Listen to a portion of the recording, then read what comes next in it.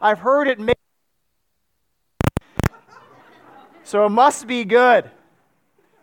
Well, if you've ever maybe been in a musical yourself or a play or part of a production, you know that stuff just doesn't happen overnight. You know that there are times in the life of a production you go, is this really going to work? Is it going to look as magnificent as Wicked does? Or look as magnificent as people say, wow, what an amazing production.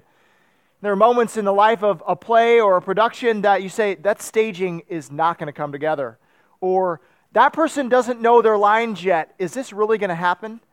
Or their director has a really bad day, is yelling, and you're like, is the show really going to go on? Well, that's true for many things. From a football team saying, are we going to make it for the season? To maybe you doing a concert recital, is it really going to come together? To a project at work, that all that goes into it, is it really going to come off? And that is the same question that we have to ask today in our passage in 2 Samuel chapter 2. Is the kingdom of David, is it really going to come together? I mean, it doesn't look like it in what we're going to be reading in chapters 2 through 4. Is it really going to be okay? Because what we see here, it seems like some people don't know their lines. Seems like the staging hasn't been put together. And if we then take this from David in 2 Samuel chapter 2 and then kind of play it down to us today, we might ask the same questions. Look what's going on in our world, in our nation. Look what's happening around us, this chaos. Is there really a kingdom to come?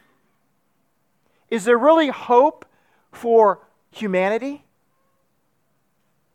And if we dare to go from there to our own lives, we could ask the same questions. Is there a good end for me? Is there really hope for my life and what I'm going through? I don't feel like I know the lines. I don't feel like I'm prepared. I feel like I'm around in chaos and God promises me hope. Is it really going to be okay? Well, the answers to this question are found in our passage today, 2 Samuel chapter 2. Answers to a kingdom to come that seems to be on shaky ground. Follow me together. 2 Samuel chapter 2. I'm not going to read all of this morning, but a section of it. It's printed in your worship guide. We're going to look at verses 1 through 11. And when I'm done, I'm going to say the word of the Lord. The response is, thanks be to God. After this, David inquired of the Lord, shall I go up into any of the cities of Judah? And the Lord said to him, go up. And David said, to which shall I go up? And he said, to Hebron. So David went up there, and his two wives also, Ahinoam and Jezreel, and Abigail, the widow of Nabal. David brought up his men who were with him, everyone with his household. They lived in the towns of Hebron. And the men of Judah came, and there they anointed David king over the house of Judah. When they told David, it was the men who buried Saul.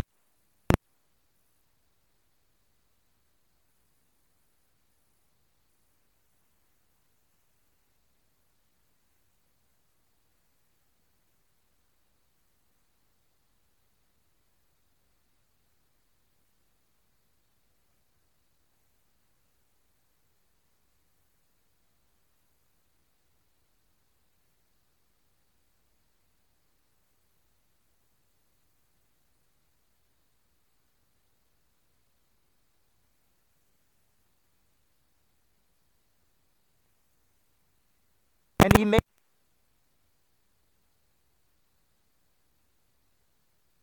Ephraim and Benjamin. Ishbosheth, Saul's son, was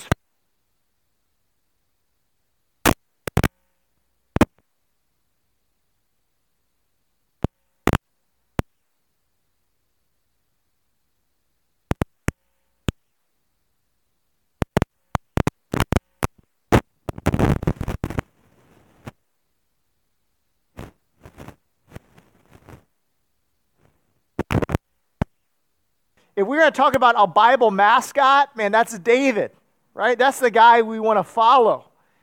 And we're going to see the golden years of the reign of Israel. But seldom do we think about how he actually got to that place. How he got to get into those golden years of Israel where everyone said, David is amazing, his kingdom, may it never end. We see that it is not smooth sailing. It didn't just happen overnight. So a little background, if some of you are not familiar with the Old Testament and maybe even King David, this is 1000 BC. And this is in what is modern day Israel. And Israel was divided in 12 tribes. And these 12 tribes were attacked by many nations around them. And they were pleading for a king to help consolidate them and to help ward off those that were around them.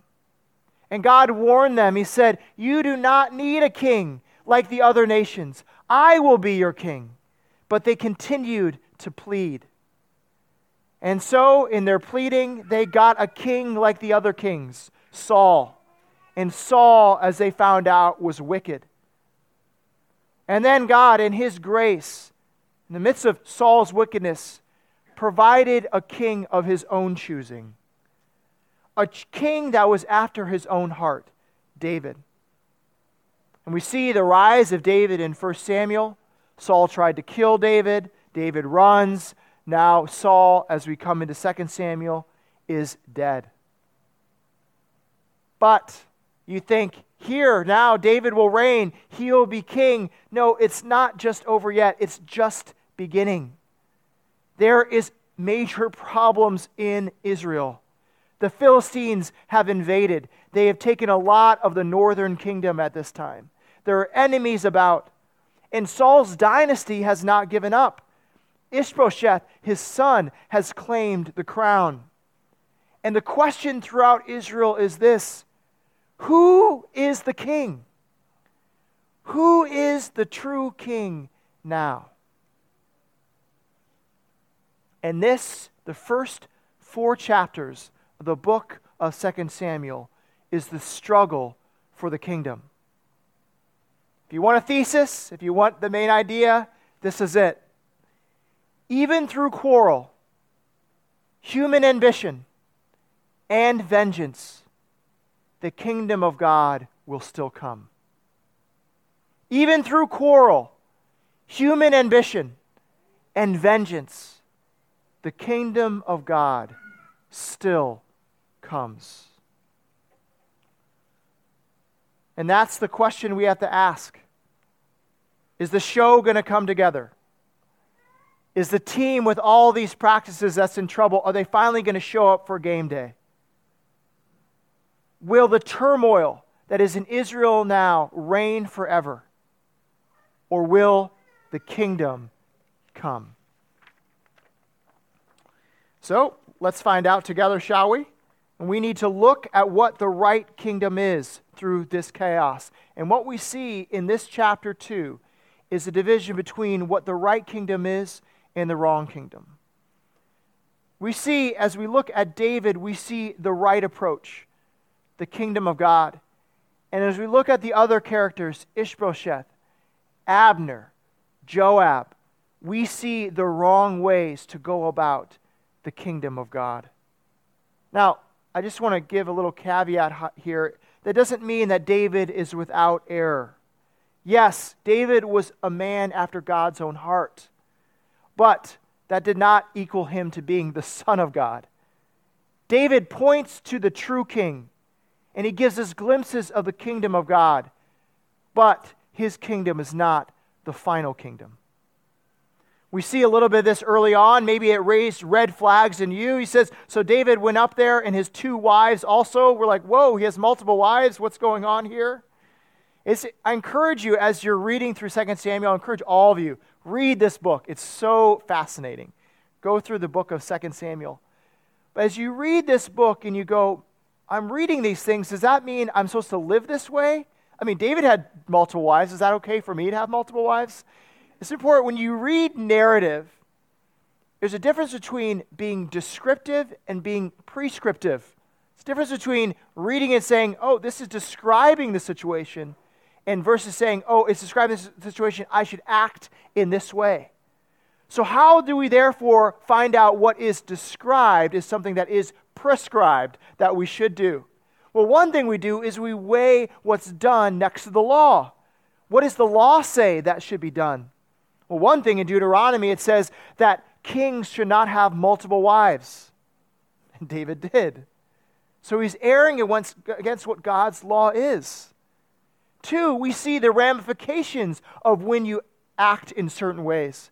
Back then, it made sense to have multiple wives as kings because what you tried to do is you picked up new wives or concubines to be able to consolidate the kingdom. So you take someone from another tribe and marry them and bring them into the fold of the kingdom in order so that there is unity between the tribes. And that's what David has done. He's taken wives from different tribes of Israel to be able to unify the kingdom.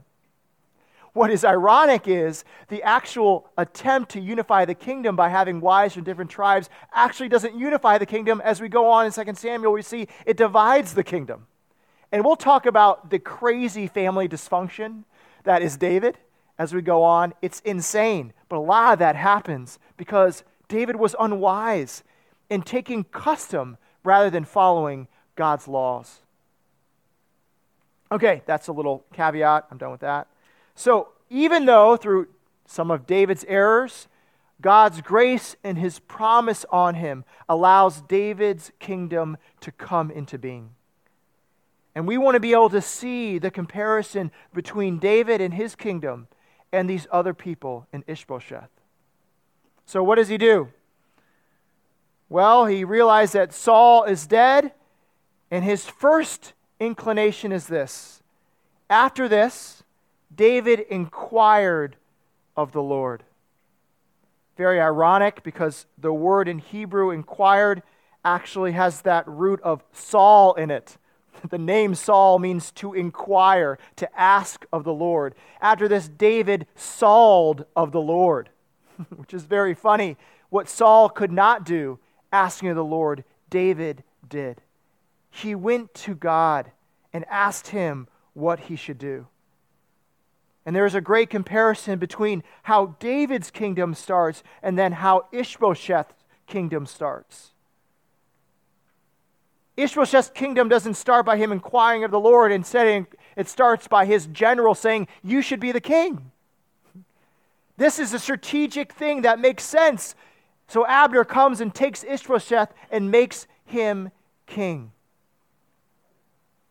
See, in all this Philistine turmoil and who should be the king, there are 2 different approaches. Abner says, what's strategic? We'll take the king. We'll take this new capital of the northern kingdom. David says, God, what should I do? Where should I go? He inquires of the Lord, and the Lord says, go up, meaning seeking me, and also going high, which is Hebron is the tallest location in the southern kingdom. Go to Hebron. This is where you should reign from. I don't want to be trite in making an application quickly to this, but I will say this. If you are having a hard time seeing the kingdom of God in your life or seeing any hope in your life, David gives some very key ways to go about finding that. Ask God. I know it sounds very simple and simplistic, but many of us are scattering around trying to organize things in the most strategic way, and we have forgot the most simple question. God, what should I do? Lead me. Now, I will readily admit, God has never spoken to me in an audible voice. Maybe He has spoken to you in an audible voice. That's great if He has, okay? He has never spoken to me in that way. So how can I inquire of God? How will He answer me? Well, He has given us His Word. That is a great way to go to the Lord, to read His Word, to discern from there. The other is He's given us the Holy Spirit to lead us and to guide us. and to ask of the Holy Spirit, help me, my conscience, lead me where I am supposed to go. That just doesn't mean in big decisions. It can mean in just life in general. What step next? What should I do here? How are you going to help me today? And you see, the kingdom of God is one that lets God lead, and that is what happens with David. Well, next we see there's another precarious situation that enters in. This town, Jabesh Gilead, which is a town in the north, had a lot of affiliation with Saul. Saul had saved them in the past. And so these people who loved Saul went to the Philistines who had taken the body of Saul and hung it over the wall. They went 20 miles away, maybe in the darkness of night in some adventure, to steal the body, to take it back.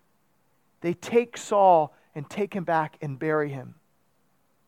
Now here's the division, right? David's wondering, okay, here's other people that are siding with Saul, but I'm supposed to be the king. What should I do to these people in the northern city of Jabesh Gilead? Well, David's, kingdom ways is not by how dare you, or let's go to war against them. Instead, he commends their faithfulness, their hesed in the Hebrew, their love, their loyalty to Saul. And he says, I hope that same love and loyalty you showed to Saul, the Lord would show to you. You see, David was a good politician. Huh? I said it out loud. David was a good politician. Politics is not in and of itself a bad word. We have a negative connotation to it many times. But the idea of unifying, of leading well, of creating good laws, that is not a bad thing. Actually, that's a God-ordained thing. And David is doing it in the right way. You see, David does politics in the right way. It says that the people followed David. Versus Ishbosheth, he reigned. The people of Judah followed. The people followed him because he was a good king, while Ishbosheth reigned on high.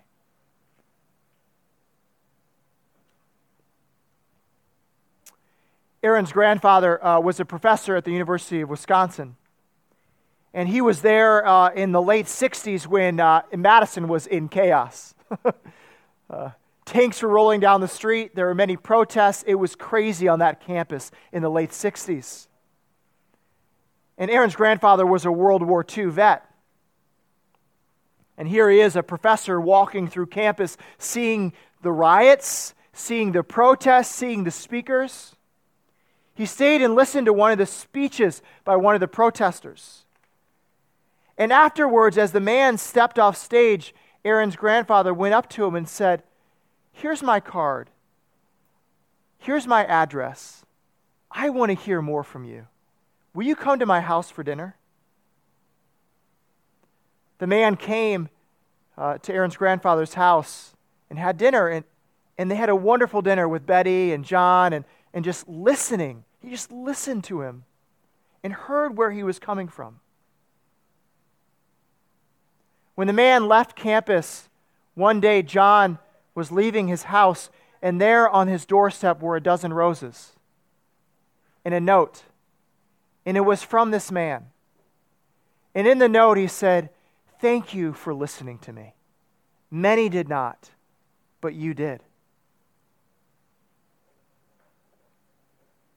You know, things in our nation look unstable. Many of us say the nation is going down the drain. We see posts of our friends on Facebook and say, how could they be all the way over there? Whether they're conservative or liberal or Bears fans. I don't know what it is that they post. But the thing is, David saw something valuable in them. He saw that Jabesh Gilead, they had love and loyalty. That is a good thing. You know, our enemies, they're not in of itself wicked and bad. They want good things. Peace, justice, understanding, humility. They desire good things. The issue is they can only be found in God alone. But what we can do is we can resonate with them. You are desiring a good thing. I want to hear about this good thing that you want. But I want to tell you how it can ultimately be found in God, in His love, in His loyalty, in His hesed. There is an enormous vacuum in America right now. A vacuum of peace, of peacemakers, of people that listen, people that are gracious, people that are good politicians. That vacuum should be filled by us. By us. We should be the first to listen. We should be the first to understand. We should be the first to say, you value good things. I want that too. Are you that person that listens well, that invites people into your home, whether they come from the left or the right, or from the top or from the bottom? I don't know which way. But do you listen well?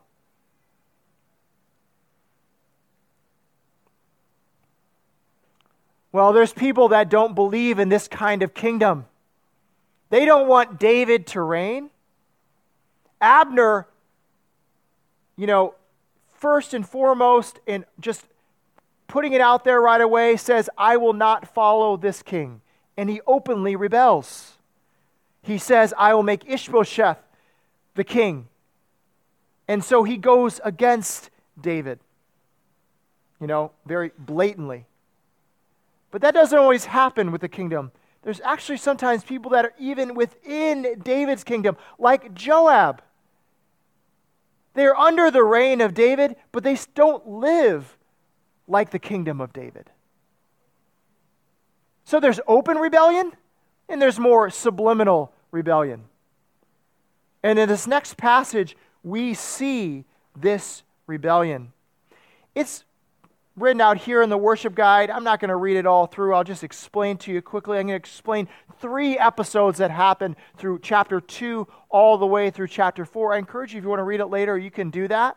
And this will kind of end this kind of section of chapter 1 through 4. So this is what happens. Abner takes the troops of the north, and he goes to a strategic location called Gibeon. And Gibeon lies between the north and the southern kingdoms. And it's kind of an advancement to say who will take this strategic spot, either David's army or Ishbosheth's army. So he goes to Gibeon with his troops. And then Joab, David's general, maybe had word that this was happening. He had a shorter distance to get to Gibeon. So he meets Ishbosheth and his troops in Gibeon. Now you have to realize these guys are, under Israel together. They're kind of friends, And so they sit around the pool and they maybe talk about friends that they know, people, things like that. And maybe just like any kind of good competition, it kind of wells up, well, who's really better? Is David's army better? Is Ishbosheth's army better? And they say, hey, I know what we should do to settle this. Let's have a sport. Let's have a game to settle who's better. An octagon cage fight, if you will. So Ishbosheth chooses 12. David chooses 12. And they have this competition. Well, like any hot-blooded male, it gets out of control. Just like wrestling, 1 minute, we're just having a game, and next helmets are coming off, gloves are going off, fists are getting thrown. It gets crazy. And the craziness happens here that swords come out. And people start getting stabbed. And when it's all said and done, 24 people are dead. And then a battle ensues between Ishbosheth's army and David's army, or Joab, the general, and Abner. And the feud gets worse. Abner flees, and one of David's nephews runs after him. And Abner says, "Stop running after me," but he keeps on pursuing. And then Abner, what he does is he takes his spear and either he just jams it in the ground as he's running after him, or maybe he just goes like this and stabs him with the end of the spear, Asahel, and it goes right through his stomach and out his back. And then Joab, Asahel's brother, comes, and all of them come, and they stay silent. They see what has happened.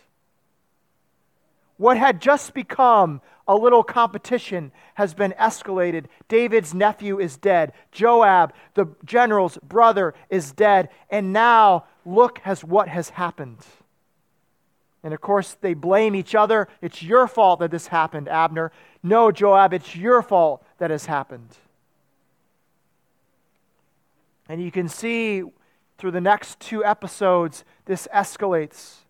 Abner knows that he has opened Pandora's box, and Joab is a wrathful person, and he is worried. And he's also worried that Ishbosheth's kingdom is faltering. He's accused of sleeping with one of Ishbosheth's concubines. Ishbosheth confronts him. He uses an excuse to say, "Okay, fine, I'll no longer be a part of your kingdom." He goes to David to say, "David, I want to be a part of the winning side." Kind of some human ambition. "Let me be part of the winning side. I'll be a part of your side now, David." And so David welcomes him in. And Joab says, "Oh, I don't know about that." And then what happens is this. When Abner comes and David is gone, and it's just Joab, maybe puts his arm around Abner and says, "Oh, glad you're part of the kingdom, bro." Next thing you know, the sword or the little dagger comes out of Joab's hands, boom, right in to Abner's stomach. Revenge for the killing of his brother. You see, David's actions of peace are contrasted with Abner and Joab. Abner and Joab, they want to position themselves on the winning side. You know, Joab, he feels like he's on the winning side, but he wants the kingdom to look a certain way. The kingdom can't have these kinds of people. It's going to be full of revenge. I will kill him. Abner says, "Well, my side is losing, so I want to try to put myself in the right situation so I'm on the winning side."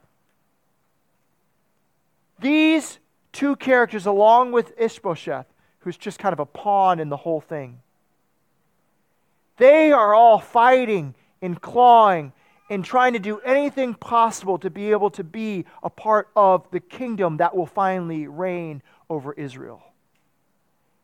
And you see, David is contrasted with it. David is on the winning side not because he is the best, because he is the most powerful. He is on the winning side because he doesn't see his kingdom. He sees God's kingdom.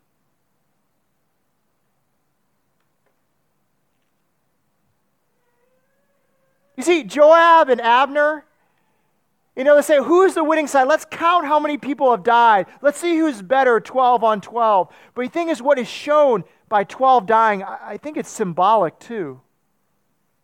Abner has 12, Joab has 12. There's 12 tribes of Israel, right? He says, listen, there is no winning side with Joab and Abner. There are no winners when you try to make the kingdom look like this. Instead, when you act like David and go to the Lord, you act in peace, you try to bring people in, you live by His commands, that is what the kingdom should look like.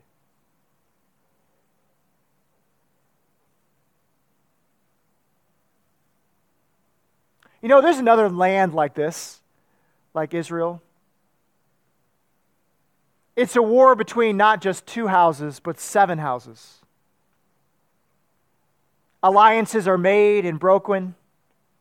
Everyone is vulnerable. Noble people are corrupt. You find in this kingdom that the ends do not justify the means. They don't fight over Jerusalem or Hebron. They fight over an iron throne. An iron throne in King's Landing. You know what I'm talking about? Some of you do. Some of you might be ashamed that you know what I'm talking about, right? It's Game of Thrones. I mean, I got to talk about it because 25 million people in America watch Game of Thrones when it comes on. Next to the NFL playoffs, it's the most watched thing in America. Now, I'm not saying you shouldn't watch it. I'm not saying you should watch it, okay? I don't watch it. I'm not saying that it's bad to watch it, okay? You can make that decision in your conscience can itself, okay? But it definitely hits a nerve with people in America. It seems to resonate with people here. I think it resonates because it seems to be true to life and the human condition, especially maybe how the human condition is in American politics in this time of day. The human condition says, I have a right to what is mine. Good people get corrupted. It echoes that idea, no matter how good you might think someone is, they are tainted. They have problems.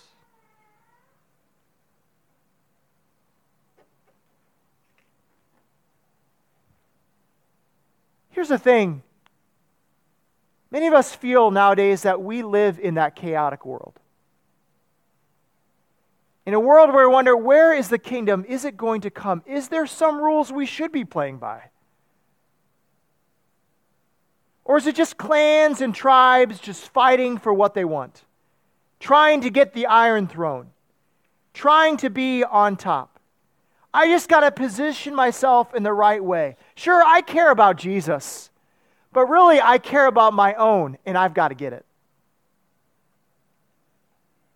You know, with all this chaos that's around me, all these things that are happening, I wonder, is it going to come together?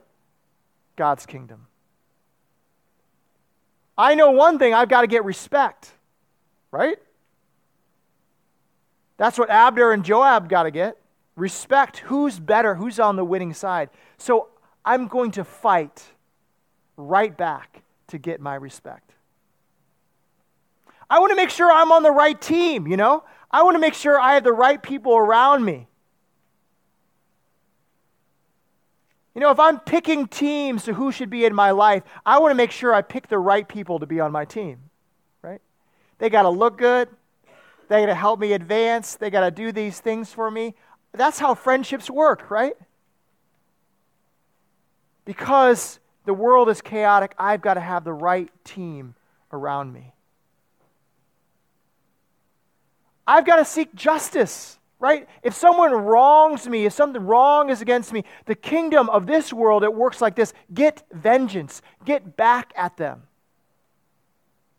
The way of Joab.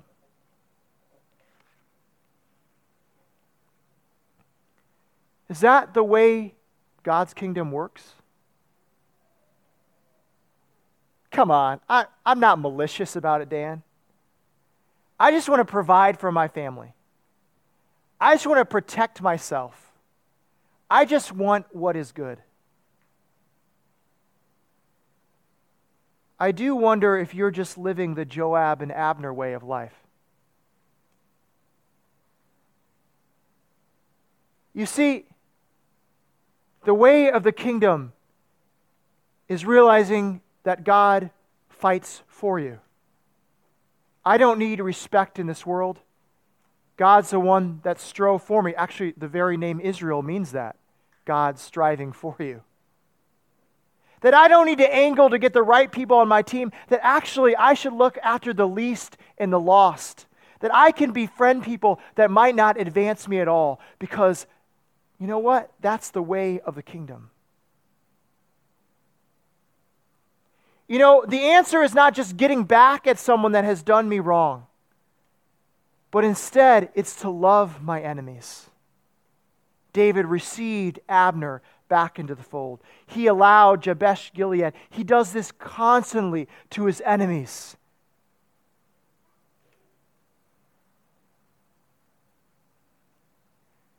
Recently, there was an article published about Game of Thrones, and I think it could be published about 2 Samuel chapter 2. It says this: pursuing virtuous ends by vicious means can so transform a person that the ends themselves change. Virtue is redefined, and ultimately it is lost. Chaos was all around David. The kingdom was divided. But he didn't go after it in malicious ways. He didn't just try to grab what he wanted. Instead, he trusted in the Lord. He went to him. He trusted his ways of bringing in the kingdom.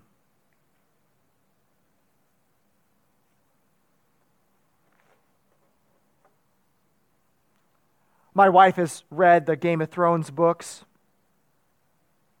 And I've talked to other friends. There's a Game of Thrones game that I play with friends. I'm a nerdy. Deal with that. And the question that gets risen as you talk about Game of Thrones is, why must there be a single king?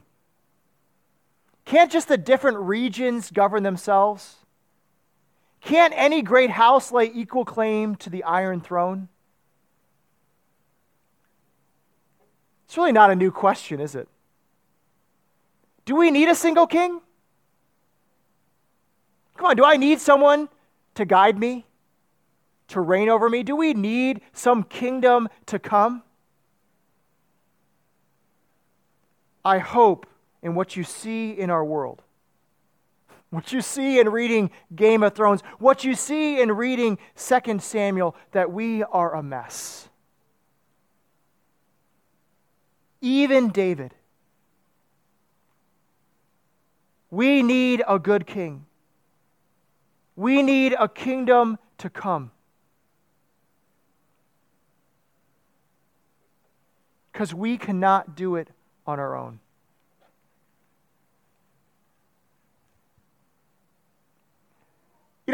The people of Israel, they were just blown away when this guy came. He comes and he starts talking in language that's different than any of the prophets, any of the kings, any of the leaders before. And he uses this language over and over again. He talks about the kingdom of God. In fact, the first thing he says in his ministry is this: repent, for the kingdom of heaven has come near. And then this guy keeps on talking. He says, proclaiming the good news of the kingdom. He heals diseases and sickness among people. He says, the kingdom of God is like a great treasure that when you find it, you give everything away. The kingdom of God, kingdom of God. He talks about it all the time. Why? Who is this guy? You see, he's the greater David. He is the king that David pointed forward to. He showed a kingdom to come, not ushered in by man, but ushered in by the God-man. And he showed us a picture of beauty and amazingness. A picture of a team that puts it all together in practice for the game. A picture of a play like Wicked, where you just get blown away. Look how gorgeous and how magnificent it is. He gives us a picture of how this world is supposed to be.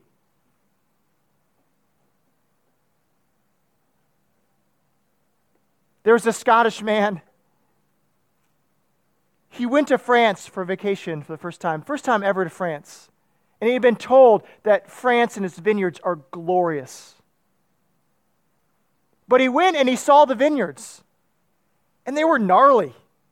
They were brown, and these things were black, and they had cut the top of them, of these vineyards, and these are supposed to be glorious and beautiful. Look at how gnarly. This is like the worst looking thing ever. I mean, even the apple trees and the peach trees, they look good, but this vineyard looks horrible.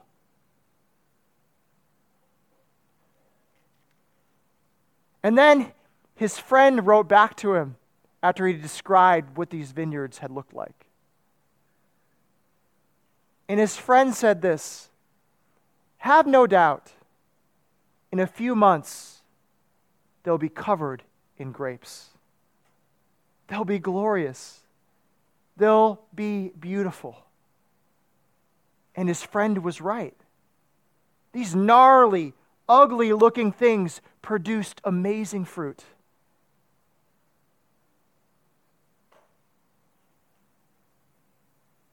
David and this kingdom right now looks gnarly. It looks ugly. His kingdom is met with rebellion and opposition. The same is true for David it is today. This conflict continues.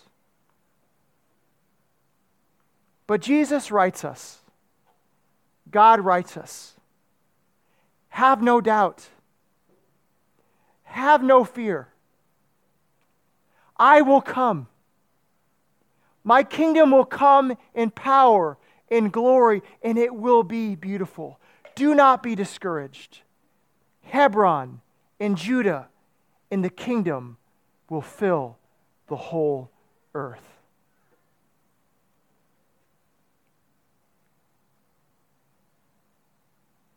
Well, Ishbosheth died. Abner was gone.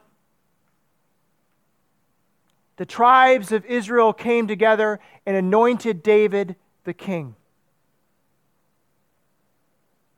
And you see, these actions, this narrative, just gives richness and meaning to what the true king says to us. Doesn't it? Think about the story of David and then think about what Jesus says to us. Seek first the kingdom and his righteousness, and all these things will be given to you.